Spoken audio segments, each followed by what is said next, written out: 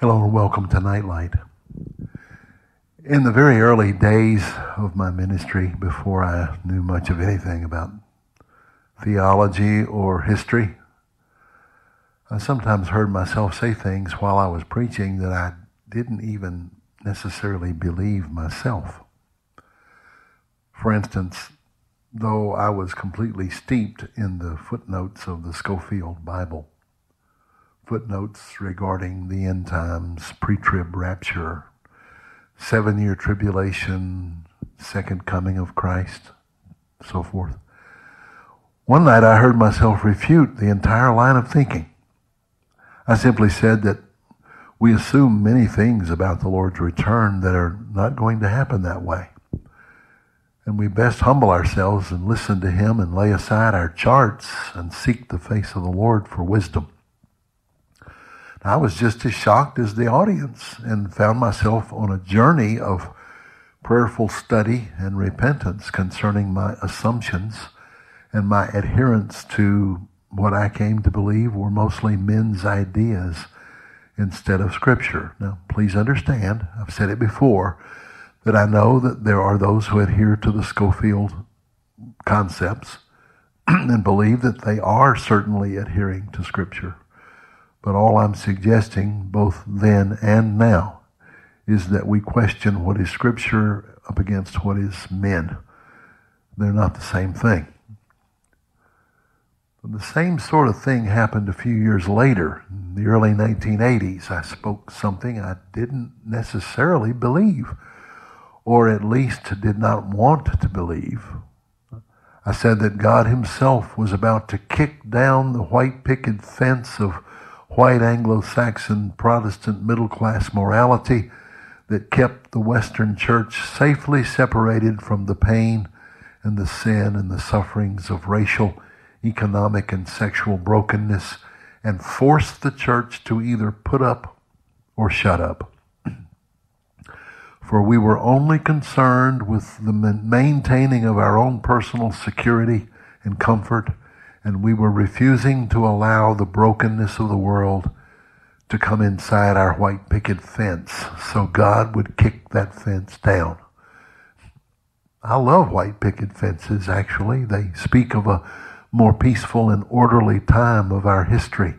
So it was not some personal prejudice that I was carrying around inside of me that made me want to kick the fence down.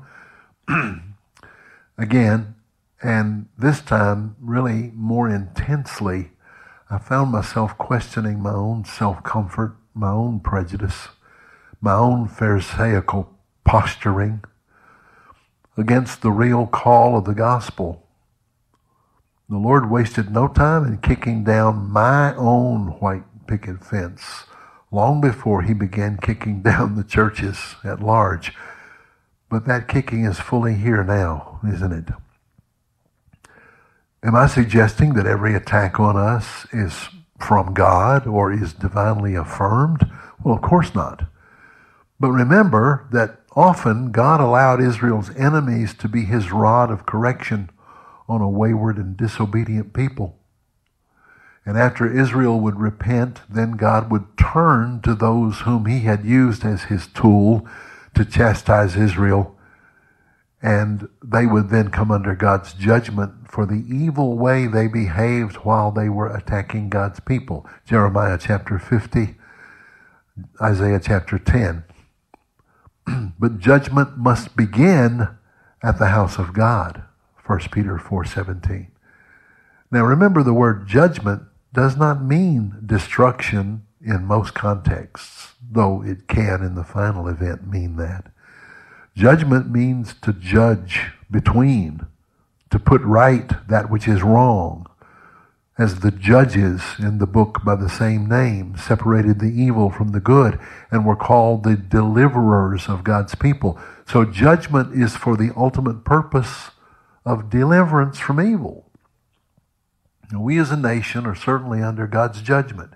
To believe otherwise is to believe God is indifferent to evil and to us, and that is far more terrible a state than to be under His correction and chastisement, I promise you. It would mean we are a bastard nation, no longer even worthy of His attention. Thank God we are under his chastising judgment. But judgment follows natural patterns of divinely ordained laws of sowing and reaping, which human beings are responsible for. There's a human element of choice, making both personally and corporately the results of our choosing. And then the eventual judgments follow as a result of those choices. This has been explained clearly by a Scottish history professor named Alexander Tyler. In 1887, he wrote these words: "A democracy is always temporary in nature. It simply cannot exist as a permanent form of government.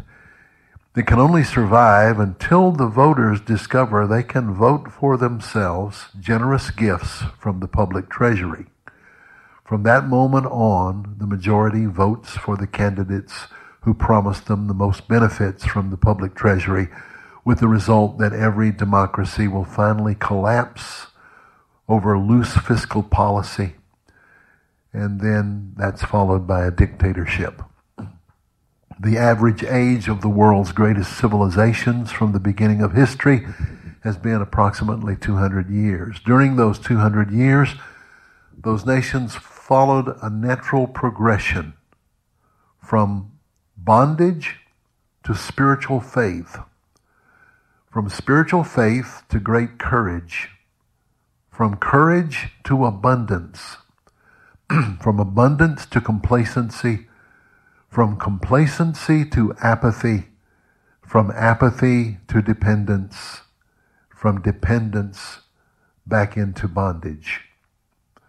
Now, Professor Joseph Olson of Hamline University Law School in St. Paul, Minnesota, says with reference to Alexander Tyler's description of the fall of nations, quote, "The number of states won by Obama was 19. By Mitt Romney was 29. The square miles of land won by Obama was 580,000. Romney, 2,427,000. The population of counties won by Obama was 127 million. Romney, 143 million. The murder rate per 100,000 residents in counties won by Obama was 13.2. 13.2% of 100,000 people murdered each other in these counties. The murder rate in those who voted for Romney was 2.1. In the aggregate, the map of the territory won by Romney was mostly the land owned by tax-paying citizens of that county. Obama territory mostly encompassed those citizens living in low-income tenements, living off various forms of government welfare. Over 40%, many say now 47%, of this country now lives fully in government dependency status. If amnesty is eventually given to the flood of illegal aliens already present in America, with the new flood of additional incoming now being brought into the United States, the United States is simply finished as a democratic republic, with a population devoid of any Judeo-Christian ethic to rule their impulses and control their demanding natures. A dictatorship will simply be an unavoidable necessity unless there is some intervention, like the awakening of the church, to evangelize this potential harvest of souls that are being brought to our door. Yes, by political foolishness, but still, what a blessing it could be if the church was awake.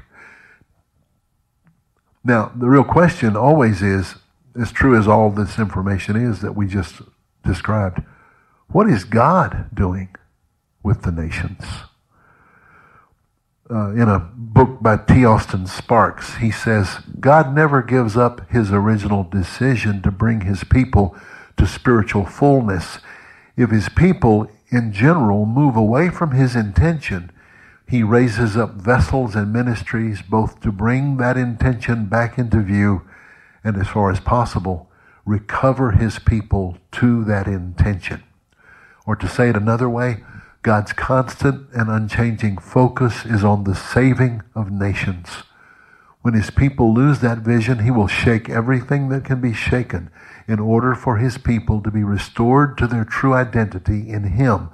This will align them to his purposes in the earth, which main purpose is always to, quote, make disciples of every nation, teaching them to observe all things which I have commanded you, Matthew 28. Now, we cannot teach the nations to observe all things that Jesus commanded us if we are not observing them. The shaking helps restore our true focus as God's people. Once that is restored, the effective work of carrying out his command is automatically put back in place. We are in that shaking now. It's a merciful and welcome shaking. We can call it being under judgment if you like, for as we have stated before, judgment means to put things right that are wrong. How we have needed to have things put right. Corruption cannot be reversed. It has to be purged out and replaced with that which is incorruptible. Have you ever found an unrecognizable glob of disintegrated substance in the back of your refrigerator? It was once food. But once it reaches a certain stage of loss of energy, loss of value, it begins to disintegrate. And that cannot be reversed. A refrigerator can slow down the process of disintegration, but it can't stop it. And it certainly cannot reverse it. There must be a purging out and a re-impartation of that which can bring life and nourishment. Now, I want to be careful when I say that much of the church life of the West has been a refrigerant. It has only helped preserve good things that are disintegrating from lack of real life. But the preservation, like all refrigerators, is only a temporary slowdown of the inevitable rot. Only the impartation and infusion of the incorruptible, that which is above and beyond the power of corruption, can restore what is lost and give immunity from the power of corruption. Now again, I know that analogy is not a perfect one. Thank God there are many bodies of believers which are not mere refrigerators, but who are doing what's necessary to not just slow down the inevitable rot of society, but are actually forces for life and good, which are reversing the curse of corruption. They are salt in the earth, who are going before us as light into the darkness and being examples of what we are all called to do. They are the small minority, at least for now, but that minority is growing. Regardless of how we may view the end time scenario, there's one thing I think we can all agree on, and that is that we have never seen times like this before in our lifetime.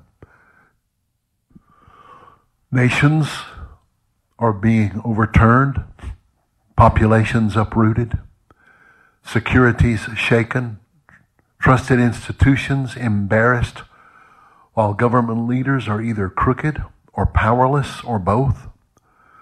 But as long as the Church of the West, especially in America, has the trappings of freedom without the real essence of it, we would have simply gone on keeping our refrigerators running. Never mind that the contents is moldering and rotting more and more, the corruption of the outer world invading the icebox to the point that many simply began throwing open the doors and saying, we don't need to even hold back the rot. Rot's all good. We don't want to be judgmental, you know. It is right not to judge. It's right not to be judgmental. If we mean by that to sit in the icebox, barely holding off our own rot while looking out at non-refrigerated wilting centers and feeling we are superior because we are cold enough to not wilt yet, then yes, we should not judge. But if throwing open the doors of the icebox, or kicking down the white picket fence, if you will, is done to welcome evil in and reconcile with it, then we're all lost. But if throwing open the icebox doors or kicking down the white picket fence means we are no longer willing to live an isolated, self-centered life devoid of the presence and power of the real gospel, and we want to give the same incorruptible life to the world that we have been given and that we are receiving daily, then by all means throw open the doors and kick down the fences. Star Wars is back in theaters, in case you live under a rock somewhere and didn't know it. Therefore, it's on every talk show and every toy store and every magazine cover, and I cannot help but be strongly taken back to the 1977 non-event, which introduced us to the transformation of film and entertainment that became Star Wars. The Christian band I worked with at that time, we'd been on a nonstop tour for days, and we longed for a diversion. I remember searching through the movie section of the Orlando, Florida newspaper, hoping for something, anything, we might be able to safely go see without, on the one hand, being slimed and on the other hand, being bored, and either way wasting not only our one day off, but our valuable $2 per person ticket fee. Yes, times have changed in that way. There are few words to describe the emotions that overtook all of us as we, the only ones in the entire theater, saw the first glimpse of the Imperial Destroyer glide atop the giant screen. We knew this was not some cheaply made matinee sci-fi flick. But then, when Darth Vader entered the scene, a quote from C.S. Lewis's Screwtape Letters came strongly to my mind, where Screwtape describes his most perfect weapon of evil, the materialist magician, that which does not adhere to the idea of spiritual reality per se, but uses instead the concept of forces, and by this slight change is able to seduce a pseudoscientific, godless generation into the dark side of occultism without them even knowing that they've been seduced. This cultural shift was profound. We knew as we left the theater that day that something powerful and dangerous, though seemingly innocuous, had happened. From that afternoon, all through the rest of the 1980s and into the entire 90s and beyond, from The Return of the Jedi through a dozen, maybe 10 dozen occult blockbusters, to then Harry Potter, The Return of Star Trek, on and on and on. America and the entire West came under the spell of the power of high-intensity, big-screen, ever-increasingly dazzling amusement. And remember that the word amusement means to not think. We no longer had to imagine. It was all done for us. We no longer had to think or reason or ponder. That was too much work. We became hypnotized by the presentation of newer and bigger and more engaging cinema. Along with that, there was the ever-decreasing element of purity, the heroic, the God-honoring, and that which blesses and affirms the family. The flow of culture poured more and more down the toilet hole, with most Christian kids riding those rapids and many falling out of their youth group boats and drowning in the sewage. About the same time of the advent of Star Wars in 1977, I was entering the most difficult time of my own deepest soul searching over my own inner brokenness. One evening, as I was about to go to dinner with a friend, we stepped into his van, and on the way he pushed in his cassette player. Barry Maguire was singing these words, and as he began to sing, the Holy Spirit spoke to me as clearly as I've ever heard his voice. This is for you. This is your prayer. Embrace what he's singing. I walked a mile with pleasure. She chattered all the way, leaving me none the wiser with all she had to say. I walked a mile with sorrow. Never a word said she. But oh, the things I learned from her when sorrow walked with me. I silently responded, Lord Jesus, do with me whatever you will. Whatever it takes, I want to be completely yours. I choose you. I choose your cross. All this occurred in a few moments riding between our house and a burger joint. But it set in motion the work of God in me that would eventually guide me through the decades of ever-increasing decadence that would have seduced me more and more deeply into the dark had it not been for that loving hand of providence which saved me from mindless amusement and helped me learn to think spiritually, biblically, clearly. Well, now, nearly 40 years later, we are faced with a tiredness of soul, even in those who are now the age we were in the 1970s. College-age kids that I speak with, and many whose words I read in various articles and sociological studies, have a world weariness in them. There is little of the excitement and childlike wonder of earlier American and Western youth. They are old souls in many ways. They've had their childhoods raped and ripped from them before they were out of puberty. They've seen all the razzle-dazzle of Hollywood and the music world. They are only captured by the twinkling of a momentary new thing that easily then moves on to the next thing, wondering, is that all there is? They long for meaning. They search for love and bonding because they have had so little stable family life. All the while, the still refrigerated part of the church hides behind what's left of the white picket fence. It peeps out and makes dire prophecies about how hopeless the world is and how this generation is beyond hope. It looks for Antichrist around every corner and hopes to fly out of here as soon as possible, or, if not that, seeks to find some new gimmick to dangle before this generation in hopes to catch their attention so as to invite them to become refrigerated. I know that sounds harsh. Forgive me if it's unfair, but I cannot balance a correction or warning while I'm trying to give it.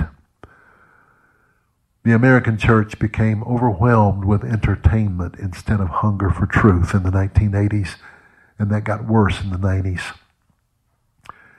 It became enamored with personalities instead of worshiping the bright and morning star.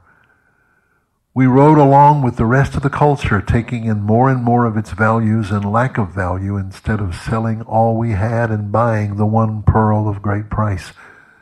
We embraced the world's view of love, which is lust, and began to rot along with the world as if we were no more than the corpses of the world. Even the refrigerant that had seemed to keep us intact for decades no longer held back the smell of death.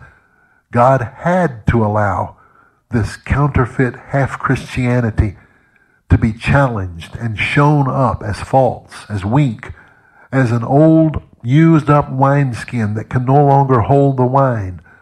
Only in the face of collapse will his people begin to cry out for the real. Only in the face of open frontal attack on truth, on our so-called values, would we then begin to examine those values and realize they are not mere values. They are the very heart of the truth of God, and we will not lay down and watch them be destroyed. But we had been laying down. Where were we when babies began to be killed? We were silent, except for our Roman Catholic brothers. Where were we when marriage began to be destroyed and evil paraded itself in television, film, music, and the porn video industry, so-called? We helped to destroy the family by failing to honor our own vows and worshiping at the idol of altars of entertainment. Where were we when sexual sin became more and more prevalent? We were not hard to find. We were in the orgies. Where were we when people whose families fell apart, leaving them tormented with various sexual and emotional needs, many with same-sex attractions, came for help? Where were we? What did we have to offer when they sought our help? We were either secretly participating in those very sins or self-righteously condemning their sin without ever taking responsibility for our own sin, which paved the way for their sin. And in many circles, the main topic is not how has the church failed, how did we who are supposed to be salt of the earth allow it to become so rotten, how are we who are the light of the world allowing it to become so dark? What must we do to repent? How can we turn this around and bring light and salt instead of rot and darkness? No, the main topic among many is the rapture. How can we get the hell out of here so we don't have to deal with the issues of hell that are destroying people? The main topic is how dark is it going to get and how hopeless is it going to be before we finally fly away? How is there nothing of hope in anything we have to say? Again, I know that may sound harsh, and I know I've got many friends who adhere to that doctrine who are not sticking their heads in the sand and who are not ignoring the call of the gospel to the world. But for the most part, those pre-rapture, pre-trib rapture adherents are not the majority of the church that believes that doctrine. The majority of the church that believes that doctrine is hiding inside the refrigerator, hoping they'll be swooped out any minute.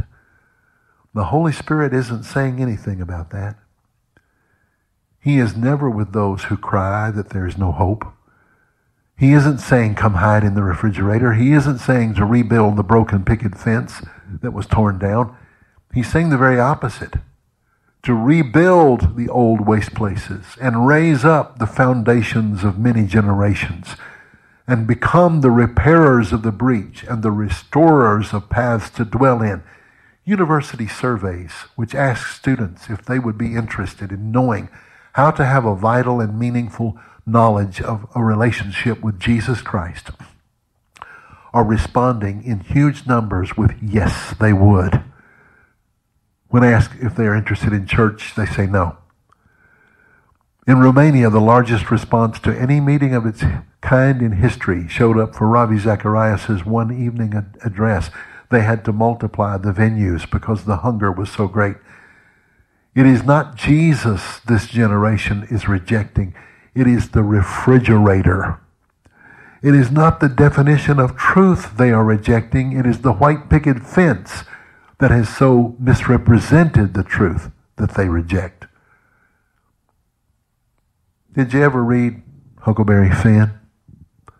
It's not politically correct now. I'm sure if you're under the age of 40, you probably never read it. We read it in school. But if you've ever read Mark Twain's Huckleberry Finn, you remember the part of the story where Huck and Jim, the runaway slave, are riding down the river on a raft. And Huck is aware that according to his church upbringing, if he was to help Jim escape, God would send him straight to hell. He had written a note to turn Jim in and felt good about that fact, that he was doing the right thing. Then he looked at Jim, whom he loved, and remembered all the good things that they shared together and all that Jim meant to him, and he tore up the note. And he said to himself, then I'll just have to go to hell, I reckon. Now, none of us has the least struggle with what Huck did, and any of us would happily inform him that the church had it all completely backwards and wrong. Yet, the conservative church of Mark Twain's time went to war rather than to bow to the clear teaching of Scripture and the call of conscience against the evil of slavery. Well, how many other wrongs might the current church be guilty of harboring? How many other Huck Finns might there be whom we misjudge as rebels against God when it's not God they reject, but the misrepresentation of Him? there's an ever-increasing rejection of abortion among young adults because the truth is finally getting out and the church is finally becoming united in its mission to overturn this evil. But at the same time, there's just as swift an acceptance and support for same-sex relationships among the same group. How could that be? Well, because the truth is getting out about abortion. The truth is not getting out about homosexuality. And the church is failing to communicate in a clear, honest, and humble way about sexuality in general and homosexuality in particular. The young adult population will ask things like this: my parents couldn't keep our family together. We were church folks. There was no love in our home. So when two people of the same sex do love each other and are faithful to each other, who are we to stop them or criticize them when we couldn't keep our homes together? Now, I know there are clear answers to that and other questions like that question, but we're not getting those answers communicated because of a certain degree of hypocrisy. That hypocrisy is over our own heterosexual sins that we have not as a church confessed or repented of. And also there's a fear of the entire subject, which contributes to a lot of gross ignorance and misinformation. Pulpits utterly fail when preachers use meaningless cliches about things like Adam and Eve versus Adam and Steve, and rant and rave from Romans chapter 1 without any awareness of the heterosexual sins that helped produce homosexual confusion. Do we think that a just and holy and good and loving God will turn a deaf ear to this terrible kind of misrepresentation of his heart? I can tell you that he won't. What he will do is keep letting the shaking take place, keep letting the confrontation take place, keep letting the Babylonian army come against wayward Israel until we repent. And when we are keeping our marriage vows, and beyond that, really loving each other, not only in marriage, but in all our relationships, then we will have the moral authority and the Holy Spirit power to reach those who now only see us as self-righteous, ignorant blowhards. I had a conversation yesterday with a close friend of mine, a pastor I have known and respected for over 30 years. He's a solid man of God with a heart and a mind filled with love and truth. And he told me a story that we all need to hear. He was in a men's gathering at a restaurant, and as they were making their way out the building, going their separate ways, he noticed the young lady who had waited on them. And in Steve's usual warm, conversational way, he engaged her in just enough small talk to make it easy and non-threatening to talk to her about Jesus. Do you have any idea what all these old guys were doing here this early on a Saturday morning?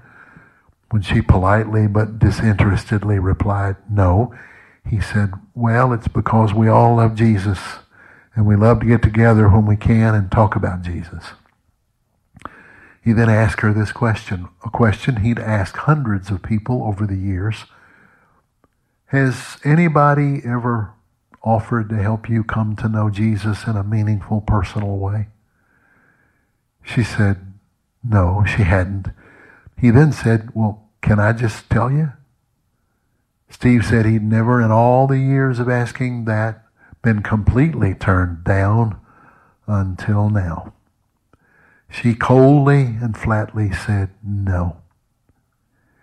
He said he must have looked startled, so startled that she felt a bit bad about the force of her negative response. And as emotion began to rise into her eyes, she said, my mother was a church lady, and her boyfriend, he raped me. As the deeper emotions became more apparent and hard for her to subdue, she looked about to be sure she wasn't drawing attention to herself. Then with gritted teeth and a whisper, she said, and the whole time it was happening, I was praying for help. Steve's well equipped for moments like this because he's a father and a shepherd. and a former angry sinner who got saved. Got fed up with church, turned away from it all, served himself for years, then was loved back to his true self by the same grace that had at first saved him. He gently and unobtrusively looked her in the eyes, and with a sense of God's heart in his heart, said, "Darling, Jesus didn't do this to you, and he's more angry for you than you are for yourself. And I was supposed to be here this moment to tell you how much he loves you. And he doesn't blame you for being angry. He doesn't blame you for hating the church. He doesn't even blame you for hating him. I'm here to let you know you can come to him with all your pain. He's always here for you." Her wall came down just a bit, but no, there's no instant happy ending to this story. She didn't stop and fall to the floor and pray the sinner's prayer. She regained her posture, gathered herself up to be able to finish her job, and walked away. Steve did not have to close the sale. All he had to do was be Jesus to her in that moment, and he was. He knew this was not the time or place to engage her in some deep discussions of why God allows evil. He didn't reach for her reasoning or her thinking. He reached for her heart, and he was certain that he reached it. And he will see her again, Lord willing. If not Steve, someone. One plants, another waters. God brings the healing and the salvation. This is the true function of the church. Outside in the marketplace of real everyday life, beyond the white picket fence. It is seemingly a repeated pattern of our fallen human nature that we become turned inward, clannish, legalistically self-protective of our group and doing things our way. And God has to over and over destroy the nest in some way so we fly again. Jesus said it as an example for us to carry it on.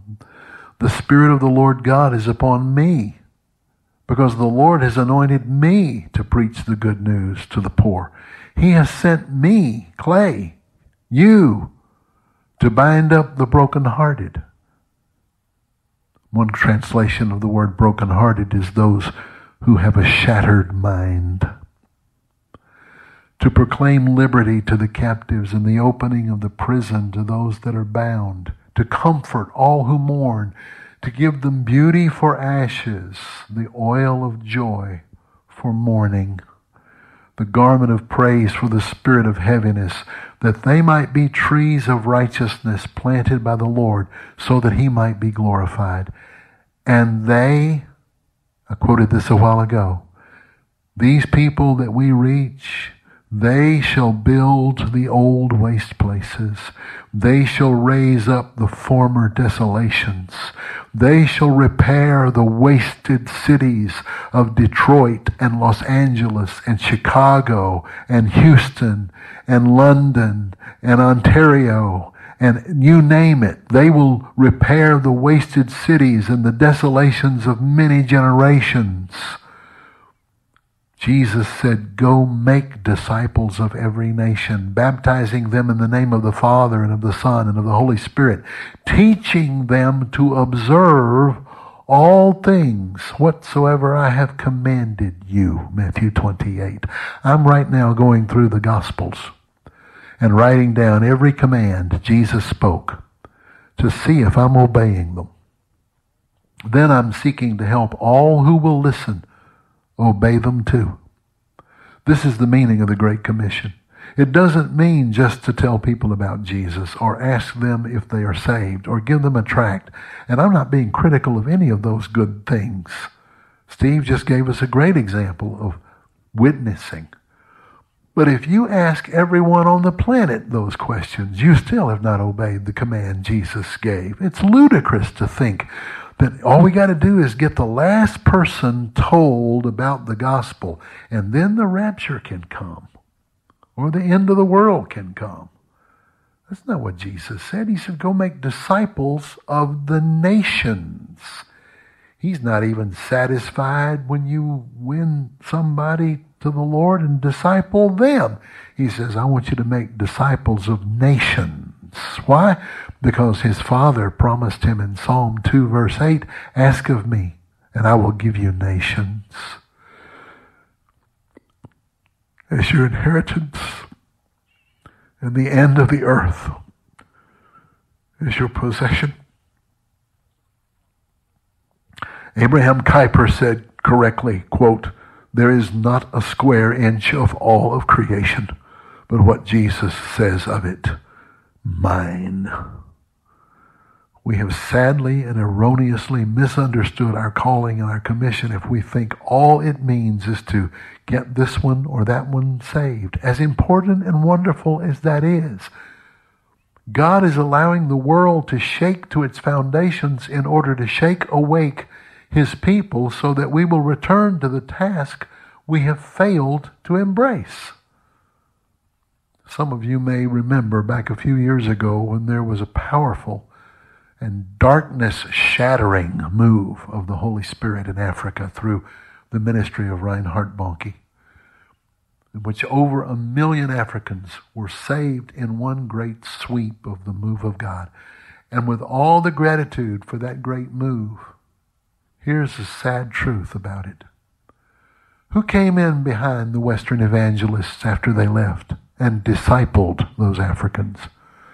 Who came in and taught them how to do family and how to make laws to govern themselves, how to carry on business and how to live in the day-by-day world? Was it the church? No. It was Islam. As one teacher recently lamented, evangelical children are being prepared to fly away, and Islamic children are being trained to take over the world. Many news reports are telling us that the church in the West is disintegrating, melting, diminishing. It depends on how much they want it to be true as to which descriptive they use. But the fact is that what is diminishing is the refrigerator, the white picket fence. Once it fell, it resulted in millions of believers leaving the system, and they did not turn to evil or backslide necessarily. Some may have turned back to their sin, but even if they did, they are not going to be able to stand it if they really are his. Many are not seeking sin, they're seeking God. They're seeking God, not the God of a system of religion, but the real living God who has called his people out of the cold and into action for him and with him. They are entering all forms of daily life, in business, in the arts, in the economy, in sports, in education, in foreign relief work, and in places where no one will know their names but God, but he knows them and they know him. They're no longer trying to get people to come to church with them.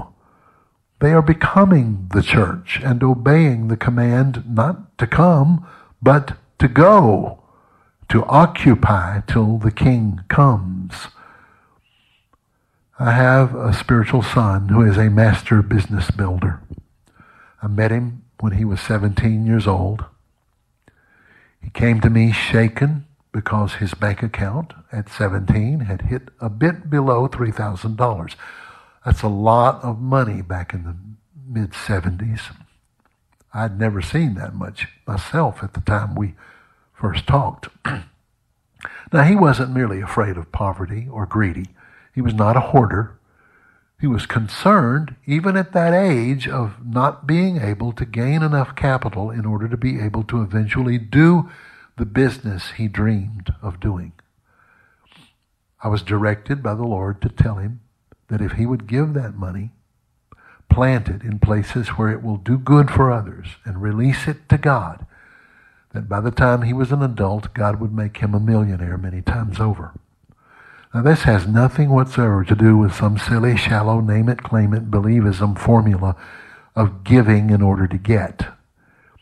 No, it has to do with who David was created to be, what he was created to do, and how God wanted him to exercise his faith in pursuing the fulfillment of that calling. He obeyed. Over the years, he learned more and more how to obey. He stumbled, he fell, he made mistakes like we all do.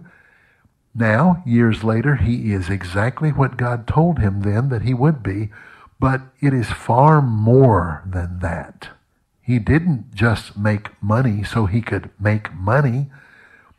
He's building a fleet of businesses that has his spiritual DNA in the very company. He loves and pastors his people. He knows their names, their spouses' names. He trains his managers to have the same care and guiding spirit of Christ in their management vision that he has. He's literally shepherding his company and its employees while in no way manifesting a religious spirit about it. It's not religion. It's the kingdom of God manifested in real life out where the people are, the way Jesus told us to do it. Regardless of how the end of the age will unfold, whether we fly out of here early or we don't, we have clearly been told what to do in the meantime. Occupy till I come, Luke 19, verse 13. That word in Greek is where we get the English word pragmatic. Pragmatic means to be down to earth, hard-nosed, sensible, no nonsense, focused. Jesus warned that the children of the light could learn some things from the children of the world. Not their crooked ways, of course, but their pragmatism when it comes to getting the job done. There's no need to try to make Jesus be saying something more spiritual and more religious than what he actually said. Jesus simply said what he meant, that the children of this present evil world have a pragmatic wisdom about them and a shrewdness of how to get things done, and that the children of light don't have that and need to learn it. That's too large a subject to tackle here, but I hope it stirs us to think in terms of our calling, our vision, our approach to the daily world we have to deal with, our confidence that we are called to occupy.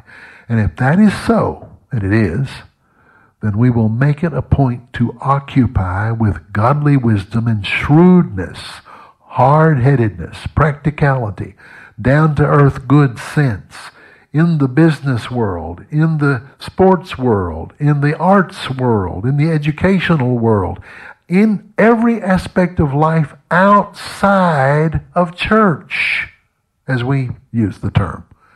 Of course, we could use some common sense in church also. Anointed, godly common sense. Now, it's been said that if we want to be supernaturally empowered by God to get things done, we need to have the natural discipline that he can anoint with superpower.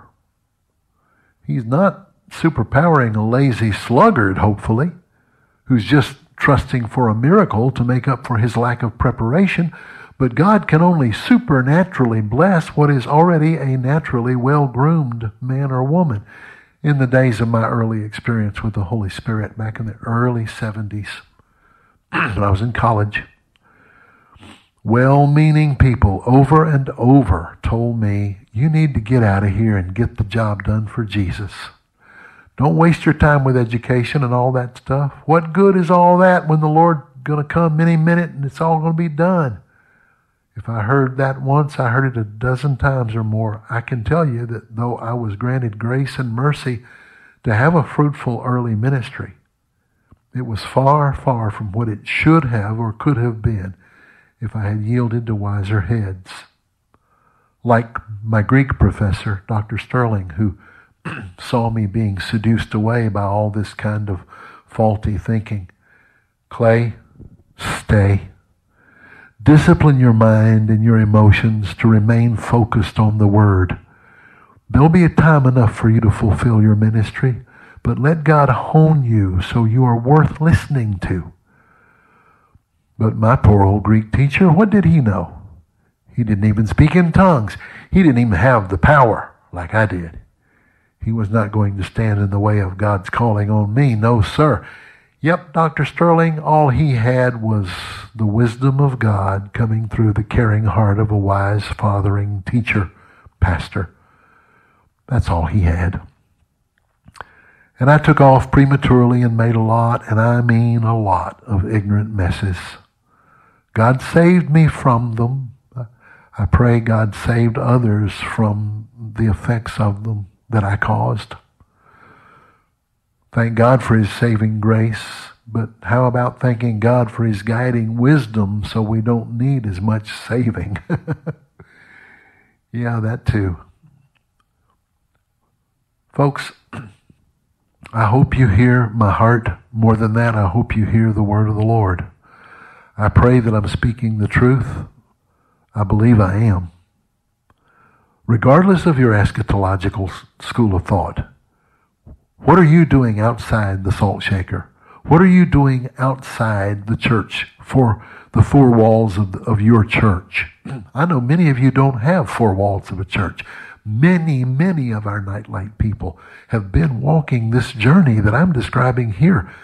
You've had no platform in the life of your church. Some of you gave up because your church was apostate.